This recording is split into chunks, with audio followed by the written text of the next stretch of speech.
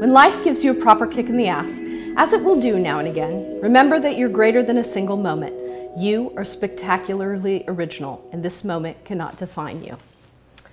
What I can tell you from living on this lovely planet for nearly 45 years is that on occasion, and sometimes more often than you deserve, life will kick you in the ass. You think you're going along, you think you're doing reasonably well, and sure enough, life will give you a good kick in the butt. One of the things that really determines how well you're going to manage and move forward and grow is to understand that it's just a moment in time. Interestingly enough, the largest study ever undertaken on resilience at the University of Pennsylvania really examines what makes people resilient and tough-minded. And one of the things they noticed is resilient people really stay in the good stuff.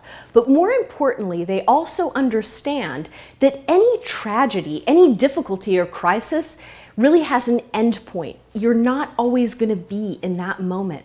I mean, one of the extraordinarily beautiful and painful things about life is no matter how good or how bad something is, it's not going to be that way forever. It's going to move on to another moment.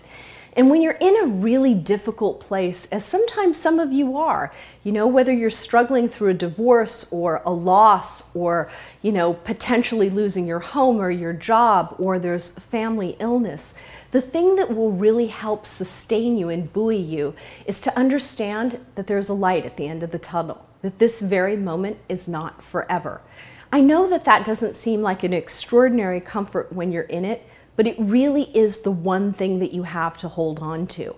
I want you to all be able to feel that kind of comfort and sense of stability that is gained when you know that, when you know deeply that that's true.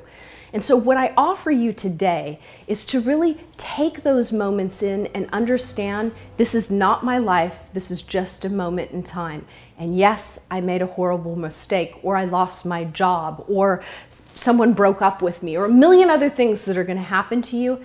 And as much as you sink into that sadness about it, and it's okay to grieve about it, also understand that it's just a moment in time. And if you can work through that and imagine what you want your life to be like in a month or 6 months or a year, you will get to the other side. That I promise you.